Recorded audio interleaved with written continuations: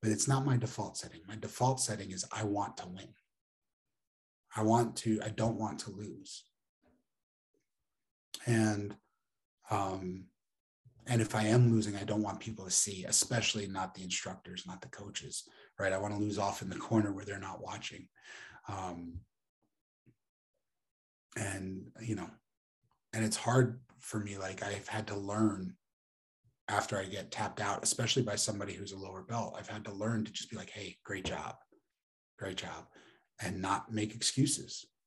Oh, my joints are hurting today, or my asthma's acting up. Even if they are, the excuses don't help. But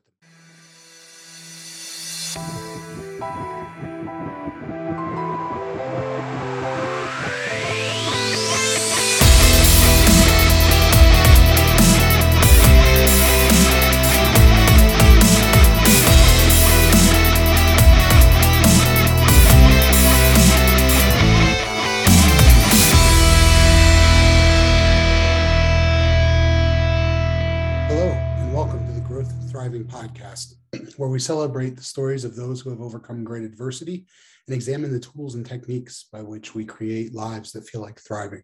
I'm your host, Dr. Jerry Sunshine Novak, and today I'm super excited to be talking with you about growth and fixed mindset.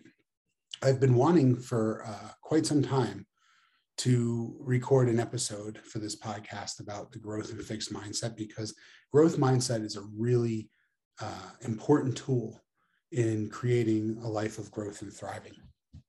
And it's one of the things that really separates those who achieve beyond their greatest imagination versus those who don't.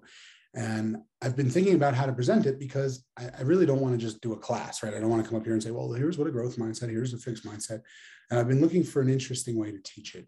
And I just came back from jiu-jitsu. As you can see, I'm still in my gear and sweaty and disgusting, and realized that my experience in training jiu-jitsu is a pretty good allegory for demonstrating growth and fixed mindset. So for those who don't know, let's get just a quick introduction to what these two things are: growth mindset, fixed mindset. This is based very much on the work of a psychologist named Dr. Carol Dweck, D-W-E-C-K. If you want to, you can go onto Google Scholar and read her peer-reviewed research articles. Or if you want something that's a little more digestible, she has a book called Mindset, which you can get at, Amazon or Barnes and Noble or your local bookstore.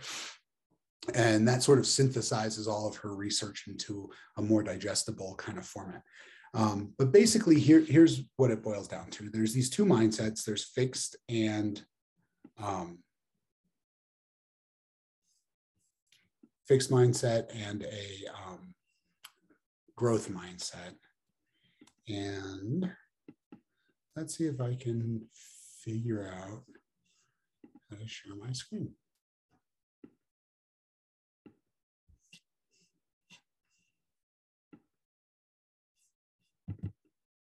Okay. So when we look at the mindset piece, you can see here on the left, so a fixed mindset is someone who gives up easily, believes that potential is predetermined or fixed or set. Failure does nothing except expose the limit of your abilities. So if you try something and you fail, it's sort of demonstrating that that's the limit of your abilities. People with fixed mindsets believe that their intelligence or any other skill or talent is in a fixed state, is static. They tend to avoid challenges, stick to what they know they can do well, feel like when it comes to activities that either they're good at it or they're not. So these are characteristics of a fixed mindset. The growth mindset is somebody who believes that you can learn anything, you can improve on any skill. And they like to try new things. They look at failure as an opportunity to grow. If you try something you don't do well at it, it's a good opportunity to get better and to learn. People with growth mindset tend to learn from feedback, even when feedback is delivered angrily. If you have a boss who's yelling at you, or a parent, why are you so dumb, and why'd you? They can sort of filter through that and still take what's useful from the feedback. People with fixed mindsets don't care for feedback unless it's praise. Growth mindset, I keep trying, I don't give up, I embrace challenges, I'm inspired by others. So that's the basics of how those mindsets look. What I would say is very often the fixed mindset is attributed to a fundamental belief that ability is fixed and set. And so effort is sort of useless because you're not going to get any better. Growth mindset believes you can get better at anything with effort. To be clear, that doesn't mean you'll be exceptional at everything. So as a good example, if you wanted to learn to sing, and let's say you don't have like a natural aptitude for it, the idea of a growth mindset isn't that, well, with hard work, you could definitely sing at Carnegie Hall or be a professional singer. The idea is that you can be better tomorrow than you are today. And you could be better a month from now than you are tomorrow. And you could be better a year from now than you were a month from now, and so on and so forth. And I would hypothesize, I haven't seen any research. I don't know if what I'm about to say is absolutely true, but I would guess that those two explanations, the belief that potential is fixed versus the ability to grow, is a little oversimplified. I'm fairly confident that shame, a sense of shame, also plays into the fixed versus growth mindset. And here's why. If it was really about a fundamental belief, then the two mindsets would be very much binary. You'd be one or you'd be the other, and you'd have this fundamental core belief. And if I wanted to switch you from one's mindset to the other, all I have to do is convince you to switch the belief. That's a piece of the puzzle. People who are raised with a fixed mindset and they grow up thinking that ability is static, you can help them learn that growth is a possibility and they can transition to a growth mindset. But I'll take myself as an example, and I'll take myself in jiu-jitsu as an example. I fully believe that I can improve with effort. Totally believe that. If I train 3-4 times a week, every week, or 5 times a week, every week, I believe I will get better. If I train with people who are better than me, if I tap out a lot, if I get beat up a lot, I believe I will improve. And yet, very often, I get into slumps or ruts where I don't want to go to class. I find reasons not to go. I get engaged sort of unconsciously, but maybe a little bit purposefully. I get engaged in activities. If class is at noon, at about 11:15, I start in on a project that I know is going to take several hours. Then, I can't go, or I'll go and I'll try to avoid rolling with the people who I know are really tough opponents, regardless of rank. Some newer people, you get some white belts in jiu-jitsu who are Division I wrestlers in college, and they're awesome. And especially those, and when I'm in a fixed mindset like that, I would much rather lose to a black belt, because that's understandable, than lose to a white belt because I outrank them. And so I get into these ruts, and yet I know and I fully believe that I'll get better with effort. And there are other times when I am much more embracing a growth mindset, and I don't have those habits. I'm eager to go to class. I get upset if I have to miss it. I get there and I give it my all. And when it's time to choose a partner, I choose the toughest folks on the mat. And when I'm rolling with somebody who maybe is below my skill level, I start in terrible positions. I give them all sorts of advantages so that I have to work from a deficit to try to build my ability.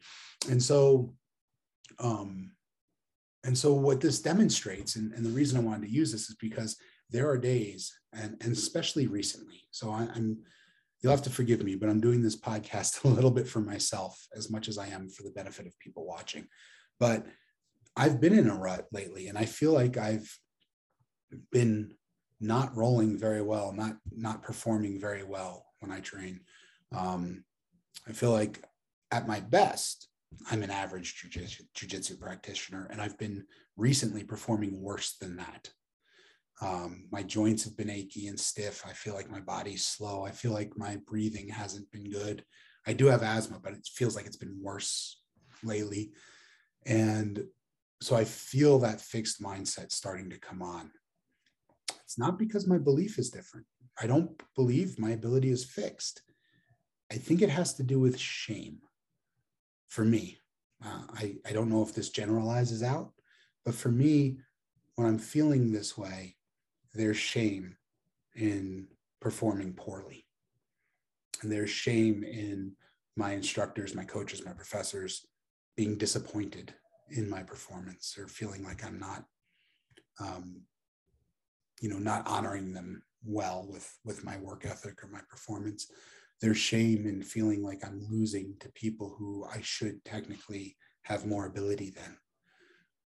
And of course, it's all in my mind. No one has ever shamed me at a jiu-jitsu practice. No one has ever said, come on, man, like, this is the best you've got. Nobody's ever made fun of me. But I get in my head, and it's my ego that, on the days when I don't want to go train, when it's like I should really go, but I kind of don't want to, what's at play is my ego saying things to me in my head like, you don't want to go get beat up for 2 hours, and this is not a phenomenon that is unique to me because, Renzo Gracie, who's a jiu-jitsu master, is been quoted as saying, your ego is your enemy. Your opponent is your teacher. So when I'm rolling with an opponent, whether I'm technically superior to them or technically inferior, I'm learning from them. They're teaching me. They're my friend. They're my teacher, even when they're smashing me, right? It's my ego that's the enemy. And I should if I choose to, embrace the smashing, the getting crushed, the inability to breathe, the suffocating. If I can embrace all that, I'll learn, right? So it's a process of overcoming my ego. So because of that, I suspect that the difference between a growth mindset and a fixed mindset is more than just a core belief. This belief that, well, it doesn't, working hard doesn't pay off anyway because I'm not going to get any better. I don't believe that. And yet I find myself gravitating toward a fixed mindset sometimes. The next lesson that I sort of learn about mindset from my jiu-jitsu journey is in an academic sense. If you read Carol Dweck's book, which is phenomenal, by the way, I recommend it. I think you should read it. If you read her research articles, which, academic journals are less entertaining to read, but they're valuable. They have good information. It's very easy to conceptualize fixed mindset and growth mindset as a dichotomy or as a binary where you're either one or you're the other. And while I do think, people raised in a certain environment could learn and be groomed to have a fixed mindset, right? If growing up, their parents discourage them from trying new things and just stick with what you're good at and do the things that will bring you success. And, you don't want to look foolish. You don't want to try something new and look silly. Then you could sort of condition them or groom them into a fixed mindset. Whereas if you grow up in an environment where people are embracing challenge around you and people are telling you it's wonderful to fail. If you're not failing, you're not accomplishing anything, right? You should be failing regularly so that you're growing. You can groom somebody toward a growth mindset. However, I think for most of us, there's a continuum. And that's my relationship with jiu-jitsu. What's interesting to me about that is if I dig in deeper, and by the way, please comment on this podcast, comment or send me a message if you don't want to comment publicly, and let me know if I'm just alone in this experience or if this is what some of you experience too, because there are areas of my life where I very easily embrace the growth mindset. I have no problem failing. I have no problem looking like a beginner. I have no problem learning, right? There are areas of my life where that's fine. I have no problem with that at all. I got into rock climbing for a little while when I was in my master's program. That was sort of my stress relief. I didn't mind sucking at it. I was fine. Didn't bother me. I didn't feel like I had to not let people see or, only climb routes that I knew I could handle. I was perfectly fine taking challenging routes and falling off the wall, and no worries, no problem at all.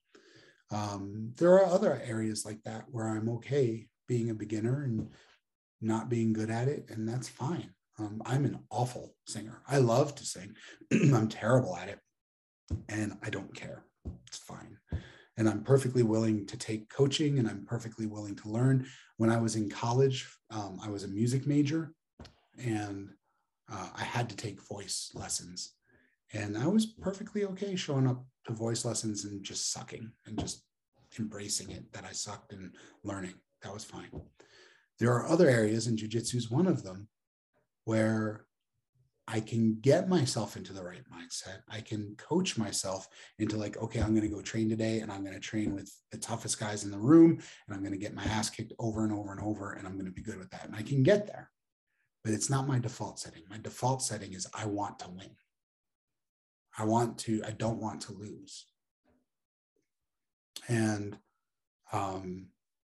if I am losing, I don't want people to see, especially not the instructors, not the coaches, right? I want to lose off in the corner where they're not watching. And it's hard for me. Like, I've had to learn after I get tapped out, especially by somebody who's a lower belt, I've had to learn to just be like, hey, great job, and not make excuses. Oh, my joints are hurting today, or my asthma's acting up. Even if they are, the excuses don't help. But the motivation, there's a motivation to explain away the loss. Like, oh, I would have won otherwise, which is just not true. It's just not true. And so what's interesting for me this week is I've started to try to be mindful of this dynamic, because I'm going through this rough phase in jiu-jitsu. There are times where I go through phases where I feel like I'm really excelling, and this is not one of them. And so I think I've started to realize that because jiu-jitsu is a fighting art, even though, in training, nobody's hurting you, nobody's out to get you or anything, I think the shame I have around not performing well might be related to childhood experiences with violence. And growing up in a household where there was a lot of violence and being beaten up a lot as a kid, inside the house and out. And I think I had a lot of shame around, I think that experience of violence as a kid affected my self-worth as I grew up, made me feel like that's what I deserved, right? Was beatings. That's what I was entitled to. And that's what was appropriate for me somehow. That's what I deserved. And it made me feel bad about myself. And it made me want to try to be something other than what I am, so that people would like me, so that I could feel lovable and worthy of belonging. And I haven't quite figured out exactly. I mean, I think there's a connection there. This whole jiu-jitsu thing, I think, is connected to that. And I think when I'm doing poorly at it, that sense of, maybe feeling unlovable or unwanted or unworthy of belonging, of being part of the group, is linked to the feeling of being beaten up, if you will, or being dominated physically or beaten physically.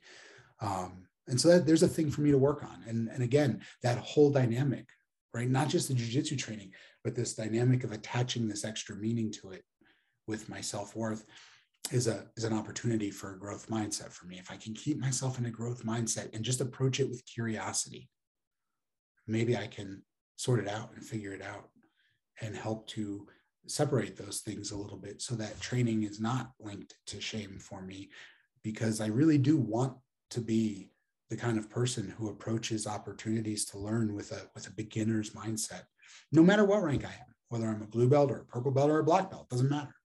I want to come in as a beginner and learn. And if there's a white belt who can tap me out, then it doesn't matter, right? Because,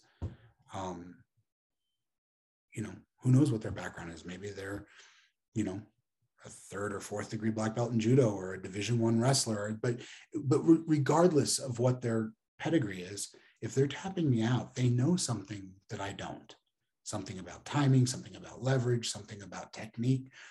And if I can stay curious and open and free from shame, then I can learn from them.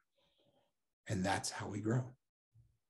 And that's how we grow in all areas. You don't have to do jiu-jitsu for this to be true, right? This can be true of anything. It doesn't have to be physical. I mean, it could be true of gymnastics or marathon runners, or I've heard similar stories that I'm telling you from other people. And so I'm fairly confident that this phenomenon is pretty generalizable. But I imagine it could come into, chess, people who want to play chess, people who want to go back to school at a late age. I'm a good example of that too. I got my bachelor's degree right after high school, but then I took 10 years off before my master's and then my doctorate. And I finished my doctorate in 2012. So that was 10 years ago. I'm just going back to school now for an associate's in culinary arts. I'm learning to cook just because I want to, just because I'm interested. And so that same character trait that allows me to go back to school as a gray old man working on an associate's degree when I already have these other degrees. And but I don't care. I don't have shame about it. I'm okay with it. I'm okay being a beginner in the culinary program. That quality that enables me to do it just because there's a curiosity and I'm interested and I want to learn is what I'd like to bring to all areas of my life, including jiu-jitsu. And jiu-jitsu is not the only area where I experience this shame, and then the shame sort of shuts me down into a fixed mindset. And so I want to learn to approach that. And I'm pretty confident that part of the answer lies in a practice of self-compassion. But it's self-compassion is like, it's like medical care. You have to know what's ailing you in order to treat the issue and to be healthy again, right? So if you go into the doctor with, strep throat and they start bandaging up your finger, it's the wrong medical care. And I think self-compassion is like that too. Like I don't know that, like, whatever form of self-compassion in any form is going to be okay. I think what I need to learn to do is I need to identify the parts of myself that still suffer this old injury, right? That's why I have this reaction, is because there are parts of myself, this old injury is not really healed, right? Because if it was, it would be a memory, but it wouldn't impact me in the here and now. It wouldn't affect my behavior or my emotions or my feelings or thoughts as it pertains to, say, going to train jiu-jitsu, but it does. So that means that whatever old wounds are still not healed, and they're on me to fix them. They're on me to take care of them. And so, I like to take the approach as a therapist. It's really easy to, it's not easy, but it's much easier to do this with other people than it is with yourself. It's much harder to do it in the mirror. But what I would do with other people is encourage them to imagine themselves as a child, and imagine that child sort of being dropped off on your doorstep and being informed that, like, hey, you have to take care of this child for a while. You're their foster parent for a while or whatever. And so you're taking care of your younger self. And then I asked them, like, would you care for this child? Like, would you ever say to this child some of the things that you say to yourself in your head, right? If you have issues around weight, for example, would you ever force this child to restrict their eating the way you restrict yours, right? Would you encourage this child to exercise as a form of punishment instead of a form of reward, right? Would you talk to them the way you talk to yourself? And if the answer is no, I would never talk to a child like that. I would never do those things to a child. Then those are the opportunities for greater self-compassion and how you treat yourself. And, one of the constructs in self-compassion, and I do have a podcast episode on self-compassion, so you can go back and watch or listen to that one if you'd like to. But it breaks down into a few different constructs. There's a few subsections of self-compassion, and one of them is common humanity. The idea behind common humanity is not that you use self-compassion to treat yourself better than anybody else, right? It's not that you're so wonderful and exceptional and so terrific that you deserve all this great treatment that's so far up and beyond what anybody else deserves. The idea of common humanity is that you should treat yourself with the same kindness and compassion that you would treat any other human being, not less. And we sort of don't like that idea for some reason. I think culturally it's been ingrained to us that we should be kind and compassionate to other people and brutal to ourselves for some reason. But the research doesn't support that. The research just doesn't. The research suggests that if I want to work really hard at jiu-jitsu and get good at it, which I do, right? It's not even about the belt. I just don't want to feel like I suck when I'm on the mat. I want to be good at it.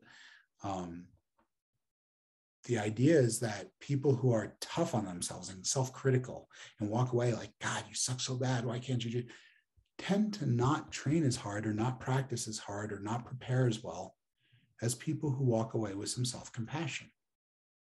That doesn't mean you lie to yourself. You can walk away and be honest and be like, wow, that was not my best day on the mats. I really performed poorly. But it's okay because everyone has bad days. Let me just examine what wasn't falling into place and see if there are things I can do to fill the gaps. People who take that approach with themselves, according to the research, prepare better, study harder for the next test, you do better, train harder, get ready for the next challenge. This is true of athletes who lose a big match or a big game and have to prepare for the next one. Those who are super critical on themselves typically don't perform as well later as the ones who treat themselves with a little compassion and they go back and just back to the old drawing board and back to work. And I suspect, again, that the difference there has to do with shame.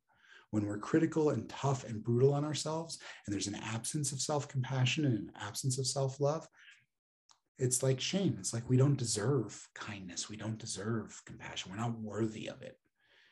And even though we're the ones treating ourselves that way, we're motivated to avoid things that make us feel less worthy.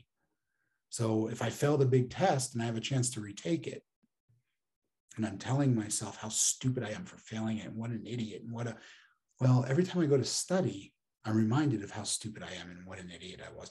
And I don't want to be reminded of those things. So I tend to procrastinate or put off studying or study in shorter increments. If I fail a big test and I say to myself, well, everyone fails a test from time to time. I clearly didn't prepare well enough for that. Either I studied the wrong things or I didn't study hard enough, or or my study habits weren't in line, whatever it is, but it's okay because now I know how to fix it. I'm much more likely to study harder for the next exam. So I'm sharing this with you, hoping that I will also help myself because I have fallen over and over again throughout the last bunch of years into ruts with jiu-jitsu. And when I fall into a rut, my attendance slacks. And when my attendance slacks, my performance slacks. And I feel that coming on and I don't want it to. I'm trying to head it off at the pass by talking myself through this. And my great hope is that by doing this publicly for you, it will help me overcome some of the shame, right? Publicity is like a cure for shame. Shame thrives on privacy. So the more publicly we highlight our weaknesses, the less shame we feel about them. So I'm hoping to achieve that, but I'm also hoping that maybe some of you are struggling with the fixed mindset in areas of your life. And maybe I can be the example of how it works and how to deal with it and how to have some self-reflection about it. And you saw, I don't have it all figured out. There are things where I'm saying, well, I guess maybe it's this or maybe it's connected to that, but I promise you, I'll continue to work on it. So thank you so much for watching or listening to this podcast. I'm so incredibly grateful for the time you invest to hear what I have to say. And if you enjoy the podcast, please, by all means, leave a comment. I'll put this on Facebook. You can either leave the comment there on Facebook, or you can comment on YouTube or on any of the platforms. I'm also on Spotify, on Google Podcasts, and on Apple Podcasts. Please be sure to like the podcast, give me a rating. Please, by all means, give it a rating and share it with your friends. Spread it around. I appreciate you so much. And if you want to find information about growth and thriving or about coaching, I do coaching anywhere else. I have a Facebook page and three Facebook groups. The Facebook page is Growth and Thriving LLC. And the three Facebook groups are Growth and Thriving After Trauma, Thriving Fathers, Parenting After Trauma, and Leadership Skills for Survival. My YouTube channel is Growth and Thriving LLC, and you'll see all the videos for these podcasts. And I've recently started a blog, which is a little bit lighter in terms of content. It's a little funnier, but a lot of the material is still taking my life and mistakes I've made and experiences I've had and figuring out what the lessons were and how to grow from them. And so the blog is called What the Fuck Am I Doing? The website is whatthefkamidoing altogether.com, whatthefkamidoing.com. Please, if you read the blog and you enjoy it, please comment, like it, share it, and subscribe. Thank you again so much. And for now, this is Dr. Jerry Sunshine Novak saying, keep growing until you're thriving. Take care, everybody.